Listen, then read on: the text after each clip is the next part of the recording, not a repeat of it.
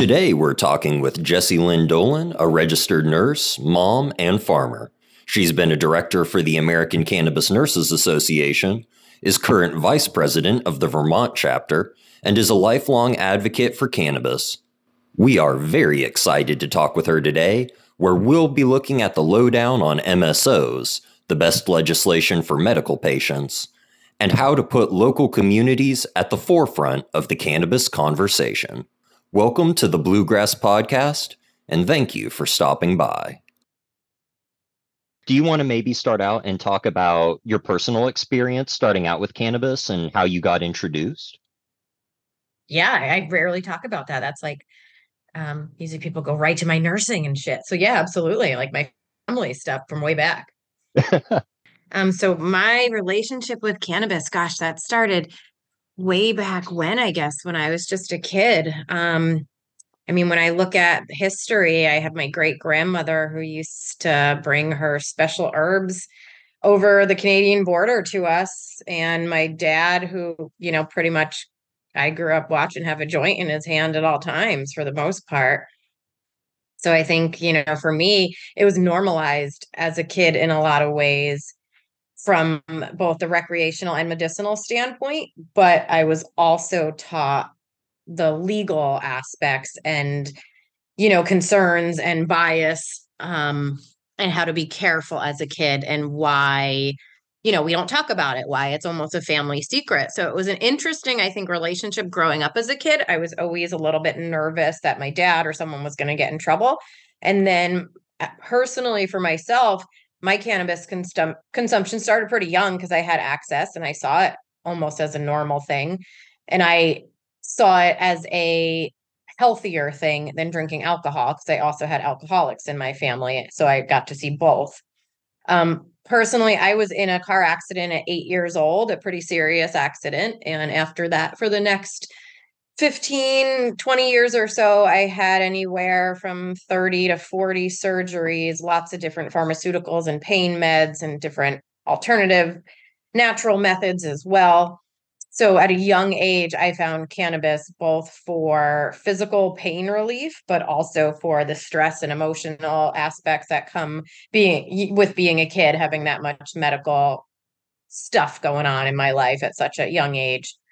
So cannabis became medicine for me as a young age, whether, that was, like I said, for pain or for relaxation, as well as the recreational, kind of mental health wellness with friends. And cannabis has always played a really big part in my life since. And I think in all aspects, from spiritualism to that kind of relaxation with friends to being then my number one medicine, and still to this day, keeping me off what would likely be multiple pharmaceuticals to manage everything from my medical standpoint. Talking about the nursing a little bit too, did moving into healthcare as a profession and sort of as what you do full time, and I know starting out as well, did your opinion on cannabis evolve at all or change, or has it pretty much been that same core the whole way through? Oh, that's a great question. No, it's definitely ebbed and flowed. So right after high school, as a teenager, kind of kid using cannabis, of course, I experimented with a lot of other harder substances as well, and even had some addiction issues that I had to work through. But cannabis was always a safe, supportive herb for myself. But over the years, the relationship definitely ebbed and flowed. From high school, I went right into studying herbology. So I learned, more than cannabis. I learned about all the other magical, beautiful healing herbs in the world and how important that was. So I think that relationship was very special. And as most healthcare professionals would tell you, your relationships in many different directions change when you go into nursing and medical school. And during that time, personally, I wasn't able to consume because I had to succumb to some drug testing, as well as looking to apply and get new jobs and in a new career I was in, and being, again, unfortunately having to pass drug testing to be eligible for those jobs. I don't think my stigma or my understanding or respect in overall depth of relationship with the plant ever changed, but my consumption across the span of the years definitely ebbed and flowed with my career, and also some of my political work as well. Do you feel like people maybe not treated you differently, but was there ever a point at which the way that people interacted with you as a healthcare professional changed, or were you always very open about cannabis as a healthcare professional? No, I was not for a while. I was always open about the conversations and supporting patients and people where they're at in the healthcare field. But I also specialized in a very kind of unique area. I worked with opioid use disorder and comorbid mental health disorders in pregnancy and infancy withdrawal. So there was so much stigma and, bias and different issues going on with the population anyway that I don't think from that professional level did I look at or address um, cannabis any differently, but my personal consumption was not something I was open about. Once I did have the relationship back with cannabis, with personal consumption, but was still working in the field I was. So from a professional level, I definitely had to, I think, play it a little bit differently than I do now. And over the last 5 to 7 years, I've left some of the nursing roles that I was working in and have worked more in, I'd say more roles that are a little more open and not as stigmatized based around parenting and the legal concerns which come from that. So I've been able to be more open about both my stance and my use. And going all the way from there, all the way to publishing a research paper, right? Also involved with moms and with families in cannabis, right? Yeah, yeah, and this is a great conversation. It reminds me of the title I called one of a speech that I did about my research called Reticent to Research, because I really do think I was pretty reluctant to come out there and speak about the not only the work that I do, but my stance, let alone my personal consumption, because of working with the maternal child health population. So I was very reticent. And I think it was when I got closer to publishing my research that made me feel more comfortable. And I almost feel bad saying that, but it made me feel in a way almost more legitimate that people wouldn't come at me with more stigma and frustration and almost anger with working with children and pregnancy and cannabis. And so it allowed me, I think, to feel comfortable having a louder voice. And do you want to talk about doing that research and what it was about and who you did it with? Sure. So I was working at the University of Vermont at the time as an IRB research nurse in opioid research. And 5 years prior, there was a research study that was done on human milk feeding or breast/chest feeding. And lactation consultants' recommendations and understanding around cannabis. So it wasn't actually a human clinical trial because it's hard to get allowance to do cannabis research, let alone when you're human milk feeding or pregnant. So this was a survey regarding lactation professionals understanding and then recommendations, because when we don't have the research, really recommendations are the biggest thing we have. And this is a trusted population. A trusted professional for this population. And so I went to my team and just said, hey, let's do a 5-year follow-up study, because it had been 1 year post legalization. So with legalization, we wanted to see how the stance has changed. And what we found was that lactation professionals definitely were less likely to tell people that they absolutely had to stop human milk feeding while they were using cannabis. And they were admitting that they needed a lot more information, and we didn't actually have the research that we need.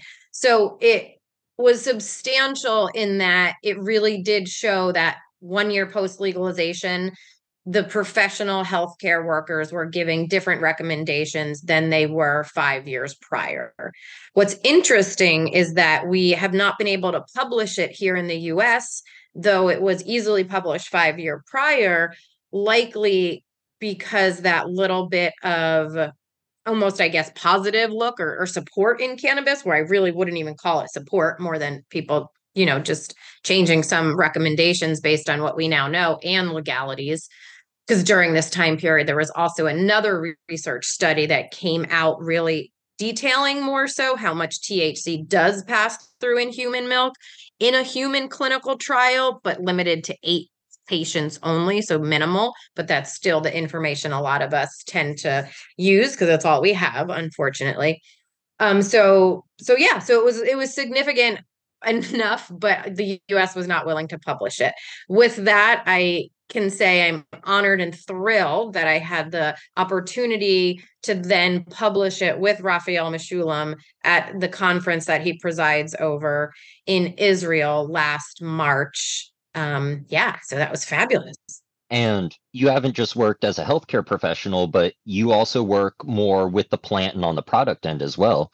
You talked about your family time, but you also are on a farm, right? We do. Yeah. We've been cultivating hemp, I think this 7, 8 years now. And we've had a CBD business and, large scale hemp farm. I'm also a medical cannabis patient myself and a caregiver. So I cultivate for another nurse in cancer remission. So I've been cultivating for myself and for another patient medicinally for years. My partner has been cultivating for almost 30 years. He's actually a felon for cannabis cultivation way back when.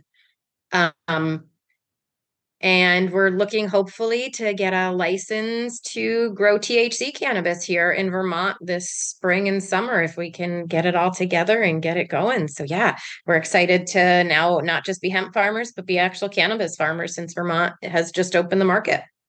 And have there been any barriers, or are you running into any barriers trying to make that transition from hemp to cannabis?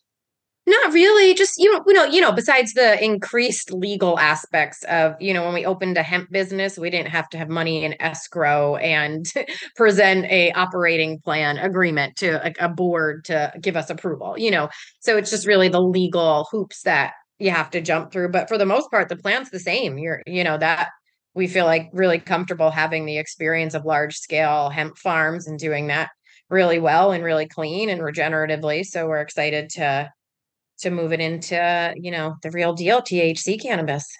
And you also, it's not just you and your partner, right? But also with Rose. Absolutely. My son is actually just turned 22, but he was 21, just a week ago, and we were excited. He finally is now 21 years old to be able to do this with us, and it's the first year Vermont's doing it, so it's perfect timing. But he's been helping us with the hemp for, as long as we've been doing it. He's been helping me care give my plants for as long, as I've led him since a teenager. So yeah, he's a big part of the team. And moving forward, we also hope together to be making some concentrate, some hashish and hash. And as someone who has experience with products, with the plant in the healthcare industry, do you have any suggestions in particular for legislators or people looking to try and create a space, and I won't say industry, but an avenue that patients can find good medicine in? Oh, so many. How long do you have? No. Um, So many suggestions. One, the probably biggest one is actually listen to the patients, listen to the people. As a research nurse, one thing I learned is you can't always trust the research for a number of reasons. As I mentioned, the biggest and most well-known cannabis and human milk feeding study is with 8 people. And that's, almost laughable when you think about research and cohort studies. So listen to the patients. They know more than anything what they need. And that's what I find here in Vermont. Legislators don't listen. They listen to the lobbyists and the prohibitionists and the research, but we know research can also be one-sided. We know research has been purposefully done in the US over, the last 50 years to prove only the negative aspects.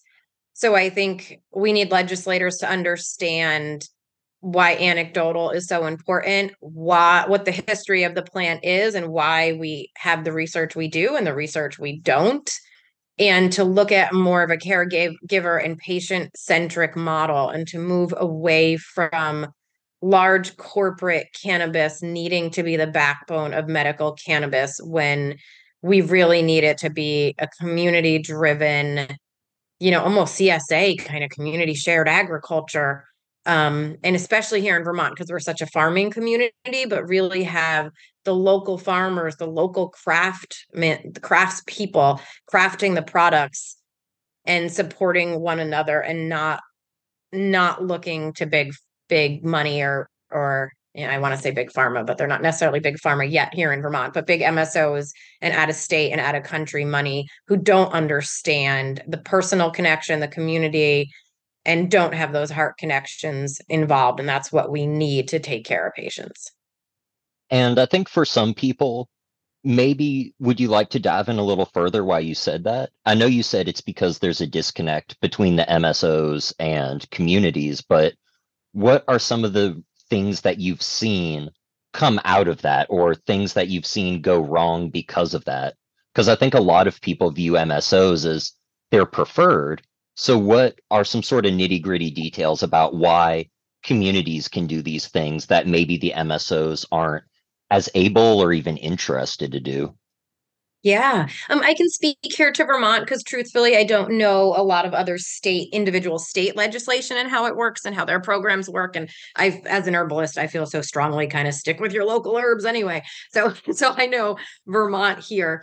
And here in Vermont, we're very tiny, and people need to remember that 600,000 people, a little bit more than that, but about for our entire state. So my state is like most counties, but because of that, we also are tight knit and know one another. We only have 5 medical dispensaries in our entire state here, each one run by a different MSO with out of state or out of country money. And they have the money to also have lobbyists. So what we found is the lobbyists and the grassroots activists are actively working against each other in legislation. So a couple examples. Last year, as a grassroots team, we got a seat for a patient on the Cannabis Advisory Board.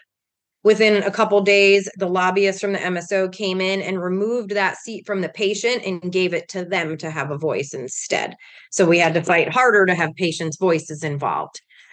Here in Vermont, the MSOs have, again, had the lobbying power and the time in the state house to make it so that they know they do not have to pay or have mandated lab testing for contaminant testing or third party. It can be in-house, where our adult program is mandated third party testing and for contaminants.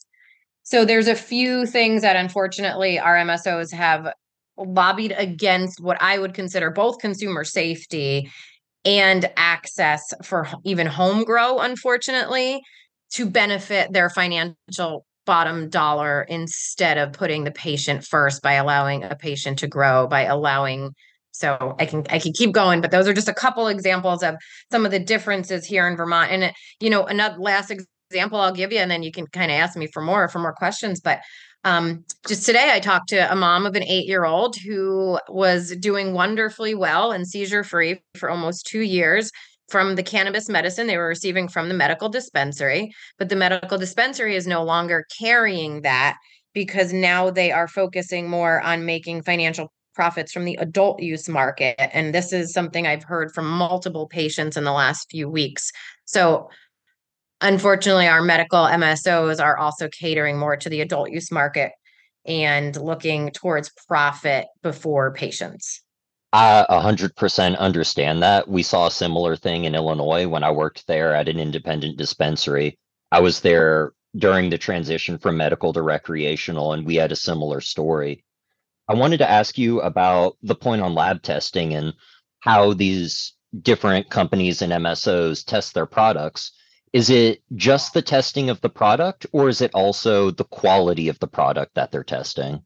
I think there's definitely a huge difference in quality. So, what I always speak to is the fact that these small local cultivators and mom and pop retailers are craft. They're small craft growers compared to large corporate conglomerate growers. So we know the quality differs, especially here in Vermont. We have a big focus on organics and regenerative growing, which anybody who understands real connoisseur quality cannabis understands quality difference and how that is much better than what our conglomerate corporate MSOs are doing here, which is salts and synthetic growing. So there's a big difference in quality.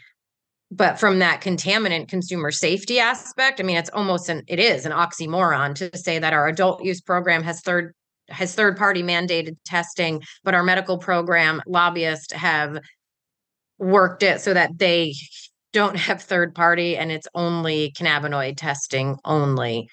So, as a healthcare professional, it saddens me, but I probably say that multiple times a day, if not a week, to patients and basically state that I shouldn't be telling you this, but this is an oxymoron based on, some of the legislative lobbying that has happened.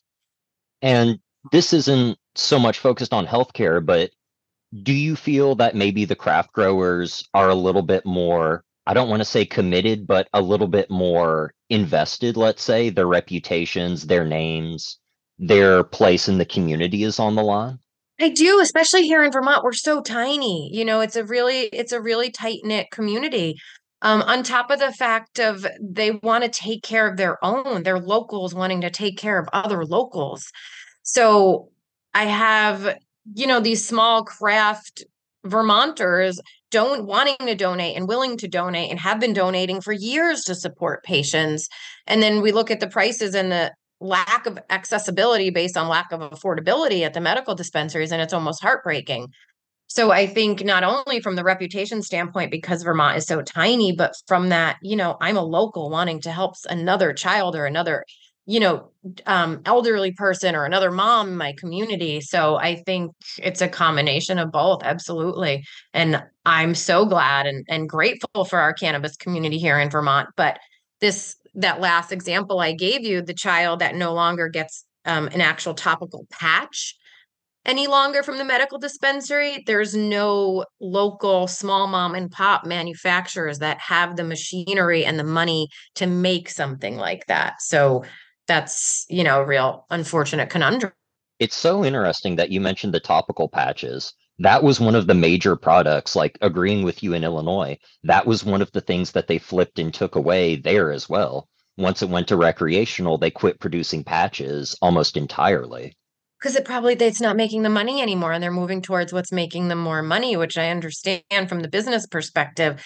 But that's why we've tried to get put into statute and legislation saying that, you have to have a program in place for affordability and discounts. You have to mandate that they still have a certain stockpile amount of the cannabis and the different cannabis products that are needed and already used at a dispensary. So I just got off a phone call today with some of my other grassroots advocates, and we actually do have something in legislation saying they have to have a certain amount of products on hand, but it doesn't specify that they can't discontinue a more unique or rare product, because we know it's not a moneymaker comparatively. So it's unfortunate. Again, it comes down to profits over patients.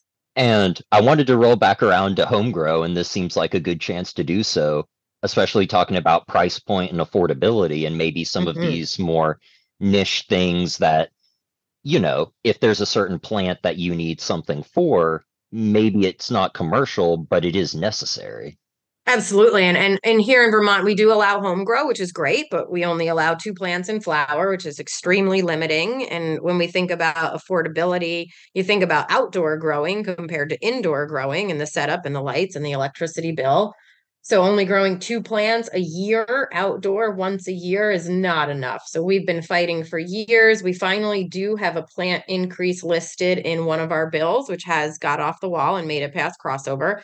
So we're hopeful to look at an increase, but even the increase they're giving isn't enough. I think, as we know, we have legislators making laws about medical and about cultivation, two things they really don't know about. And again, I really just wish they would listen to patients' stories. I have a friend who is a cultivator for a pediatric cancer patient, and he goes on record often to testify about the amount of plants he would actually need to grow to be able to provide a child with enough concentrated medicine they need. And that too is not even close. And we just, again, need them to listen to constituents, listen to patients, and not basically, I feel, pick an arbitrary number and just say, sure, 2 plants is it, but they don't understand what and why. So affordability, accessibility, absolutely should be with home grow, but then we also have to address rentals and the places people live, which is the majority, of Vermonters that aren't allowed to grow where they live also. I also want to ask you a question. Do you think that maybe home grow is a little bit more important right now also because I think that a lot of people don't realize that patients can't get their medicine covered under insurance. Right. It's affordability. I mean, when you look at the cost of growing an ounce versus buying an ounce, it's like tenfold. So you might be able to grow a pound for $300-400, but you're going to buy a pound for $3,000 at the cannabis dispensary. So that's enormous. Absolutely. But then we have to realize some patients physically can't grow. So that's why we need to build a patient and caregiver centered program and be able to have caregivers. In Vermont, I'm only allowed to caregive for one person. Where if I'm a successful grower, why can't I caregive for 3 people or 5 people? And my patient is only allowed to have one caregiver. Well, what if I get sick? What if my plants get sick? What if I can't produce enough this harvest? She needs more than one caregiver to be able to ensure she has the medicine she needs as well. So I think cultivating is absolutely one of the answers, but we need caregivers. We need higher plant counts, and then we need the education behind it too. Because I think, unfortunately, I see a lot of people grow, but they don't quite understand and don't make the most of it, or at sometimes often unfortunately can grow some mold and bugs here in Vermont, especially with outdoor, and not quite have, the support and education they need. Working on education too, what do you think is a way that this education and these sort of ideas and concepts and information can make their way to legislators? Or what ways have you found that are effective to get them this message? Luckily here in Vermont, we're pretty small, so oftentimes we can get our legislators and reps on the phone. Not always, not always easy. So we try to do a lot of campaigns, to have email campaigns reaching out. I think that's helpful. I'm not sure, how that affects one legislator versus another. I'm sure they all work and feel pretty differently than one another. Um, but really, it's just about it's the squeaky wheel gets the grease is the idea. You have to email over and over. You have to call over and over. So you do, advocacy does take some time and some effort, but making yourself heard is the best thing that anyone and everyone can do for patients and for the plant. And I encourage people to find a way. And I always say, hey, if you can't or you're uncomfortable, reach out to me, or do it anonymously, find a way to do it anonymously. And usually another advocate, will help you do that. Or if you're nervous to do it, I can walk you through the steps. I wrote a blog years ago for the American Cannabis Nurses Association, just teaching or talking about pretty much how easy it is to advocate, but how nerve-wracking it is for some people. So making a joke of it and saying, hey, sure, go to testify. Don't bring your vape pen in your pocket and put on deodorant written by a farmer, but recognize that your voice matters and you don't have to be the absolute biggest expert and you don't have to have a 7-page research paper, but you do need to speak up, because if no one speaks up, we get nowhere. And it does take speaking up multiple times and multiple people to really make the change. For me, I found it was when I joined a team to work together, we were much more successful also than me just, trying to do everything on my own.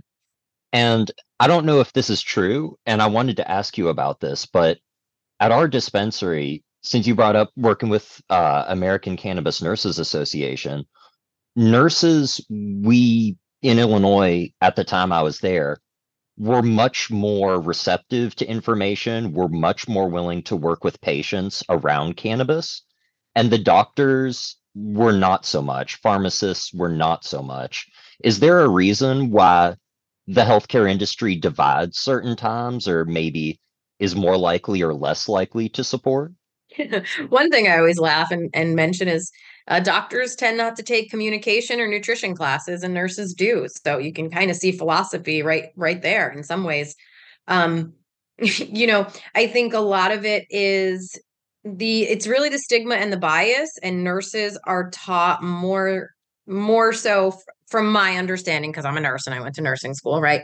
To meet a patient where they're at, regardless of the one appointment they might have with the doctor or meet the doctor for an hour in the hospital. They have round the clock nursing care, and we have to be the ones to sit down next to them and go eye to eye with them and be able to help them regardless if we agree or not. And oftentimes, there is a difference in philosophy and opinion and ethics, or agree to disagree, but I find nurses are more able and willing to meet patients where they're at, and that is harm reduction, that is support, that is education. And doctors more so are coming from the perspective of, I know, and I'm telling you, and let me teach you, than let me listen to you necessarily. Do you think that attitude maybe also comes out just because of proximity, the fact that you're so close to, and I hate putting it this way, but the suffering and the pain and the emotion of it? Yeah, in a lot of ways I do. I think the nurses bring the more human connection and touch and approach. Like when I think of someone in the hospital, they're going to see the doctor for 20 minutes. They're going to see the nurse, 24/7. So I do think it's a different role. And nurses, I think also are more so caregivers in life in general outside of their nursing, regardless of their career and their job and what aspect of nursing they're working in. And I think doctors come from all branches of life and personalities, where most nurses really do have that caregiver side. This is a question more for a goal. If you were crafting the patient forward, community forward legislation, how would you go about putting it forward? If you had a wish list of these are the changes I could make, and this is the one that gets waived, how would you change things in Vermont, or what do you want there that would best serve patients, do you think, in your opinion? Like, do you mean my 15 policy points that I want changed, or how would I actually get it to change? The policy points themselves. Yeah, that's the wand part. If you didn't have to deal Yeah. with the legislators or the pharmacies. Yeah. So we have again, like I said, I work with a team of some other wonderful folks. So we have kind of a large wish list for sure, but we also understand we're playing a game of chess and are only going to get so much at first. Um, I think some of the bigger ones for us is really to have the caregiver. So have more caregivers, be able to take care of more patients, have patients be able to have more than one caregiver. And I feel that's so important when we think about pediatrics. We think about 24/7 round the clock care. We think about baby boomers and the aging population and how we want more people to be able to access cannabis medicine than other pharmaceuticals and opioids, but we need more caregivers. With that, we need more cultivation for the affordability of that access, as we talked about. So we really want to see that plant count increased here in Vermont because it is so limiting, unfortunately. So that's another big one we've been working towards. We're really asking, but we're not getting far with legislation, to have patients allowed to shop at adult use dispensaries without paying taxation. Here in Vermont, we only have 5 medical dispensaries. We have people driving an hour and a half, 2 hours to get to a medical dispensary where they have an adult use 5 minutes up the road, but they have to pay an extra 22% tax. So we really want to see that taxation changed. We want reciprocity for out-of-staters to come in, and have access to medical cannabis without paying, or adult use cannabis without paying that extra taxation as well. We're looking to increase the reason someone can get a medical card. Here in Vermont, it's pretty limiting. We only have maybe 8, 10 different reasons or disease processes or treatments that someone is eligible for a medical card. And we'd like to change that from a disease focused system to a symptom management, so people can have symptoms recognized, and then the caregiver should be the one able to make that decision as to whether that they are eligible and they should or could be using cannabis medicinally. Um, we're looking for anyone who gets an opioid prescription to have access to a medical cannabis card immediately, if that's what they choose, and if they're willing and are comfortable with that. We are, gosh, there's so many points we're looking for. Um, we are asking to have a either price cap or a patient subsidized system or some kind of program to help the affordability for patients. We are asking to keep the money from the patient program separate from the adult use program, which unfortunately Vermont has taken a chunk away from patients a few years ago to put it in the state's general fund. So we're looking for protections for that. As we talked about before, with the medical dispensaries having less mandated lab testing than adult use, we're looking to have the medical be as comprehensive as adult use, as well as have mandated education. Here in Vermont, adult use has more mandated education than our medical program does. Again, another oxymoron here. So we're really looking at making some big sweeping changes. Only 3 of our policy points got into the bill that we're working on that actually got off the wall and went, got past crossover this past week. So we won't see a lot of changes, but it's only the first year in our biennium. So we're hoping next year to be able to add a few more. And as we go through the rest of the process of the one bill that we're working on right now, see if we can add another policy point or so. And we want delivery for patients from adult use. So I think we have a lot of needed changes, and we haven't even gotten into some of the bigger, more progressive changes, like the Ryan Law in California, where they're now allowed to administer cannabis in retirement homes and other healthcare facilities. We still don't allow cannabis in schools. We still don't have any protection for workers. Or addressing, insurance covering it in workers' comp situations or healthcare insurance. So we still have pretty far to go, in my mind, in Vermont, just to get us on the same level of some of the more established and more progressive programs out west. So we have years of fighting and advocating. And those were some things that you're looking for and that you want to add in. Is there anything that you see in the legislation or that you've seen play out that you would like to now, or that you had to work to get rid of, or you had to kind of slap a strike on? There's definitely things that have passed that we're not thrilled about in the last year or so.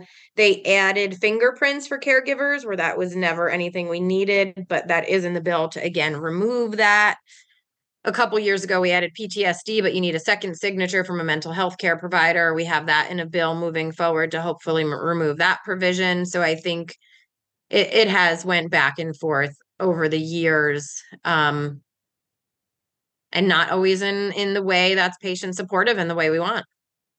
And do Did you I have, answer? I don't know if I answered that right. no, you did. I was just going to follow up with, do you have any more examples of like just things in that vein of, I don't like this maybe, or you have trepidation about it even, or even things that you're looking at that you think might be questionable, just because we're going through this process now, and in the next couple of years we'll get the established bill, but I'd love to hear your thoughts on legislative things that maybe prevented you from moving forward. Yeah, for here in Vermont, I think it's some of the issues as to who is allowed to legally make the changes. Like we have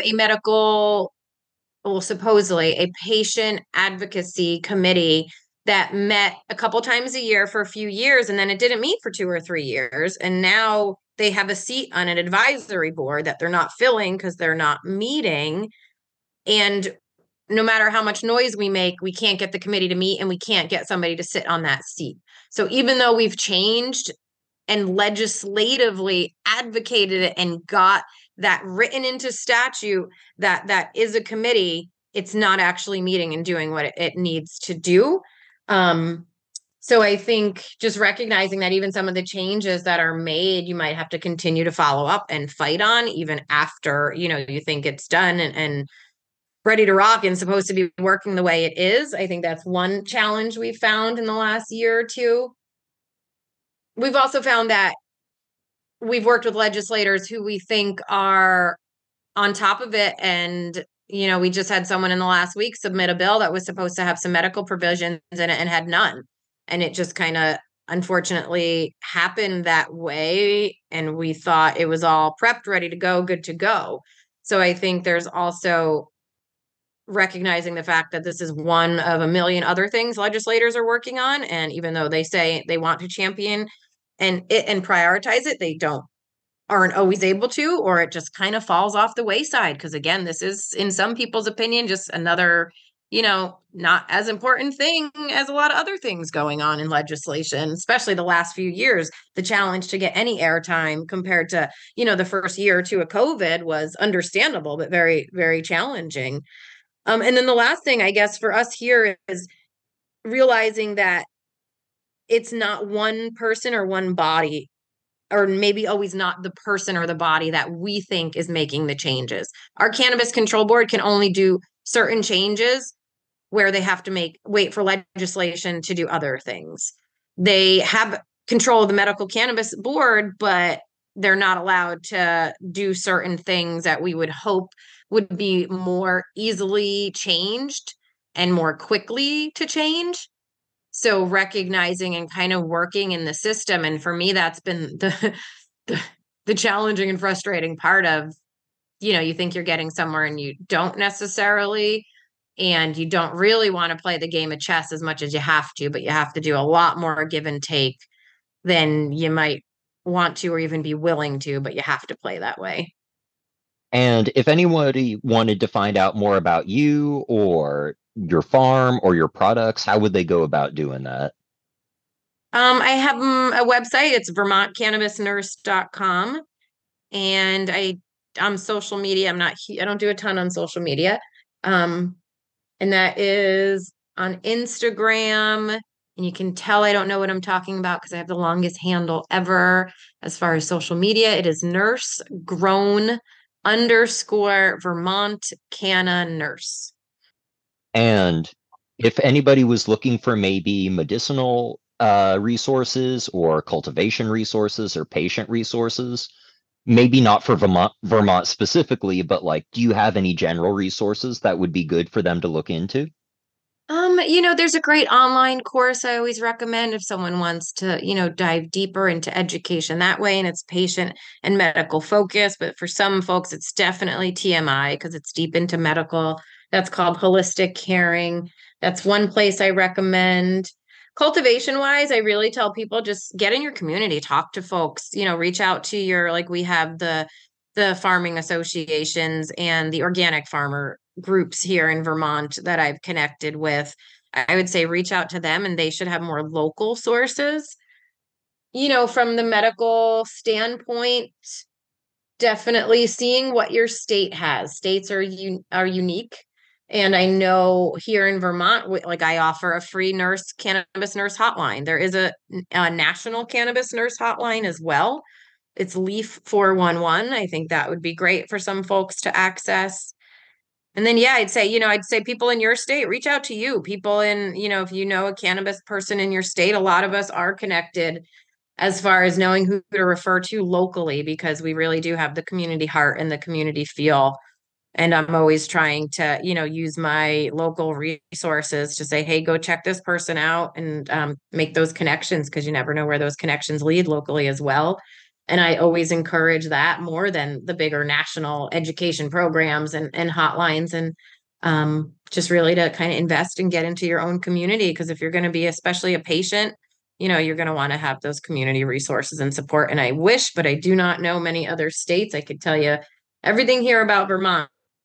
And before I let you go, was there anything that you wanted to get out there or anything that you wanted to tell people that might be listening?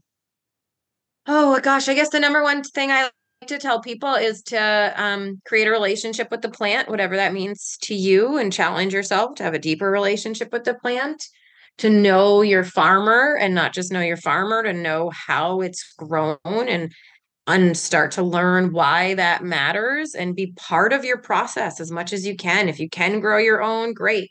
If you can make your own brownies, awesome.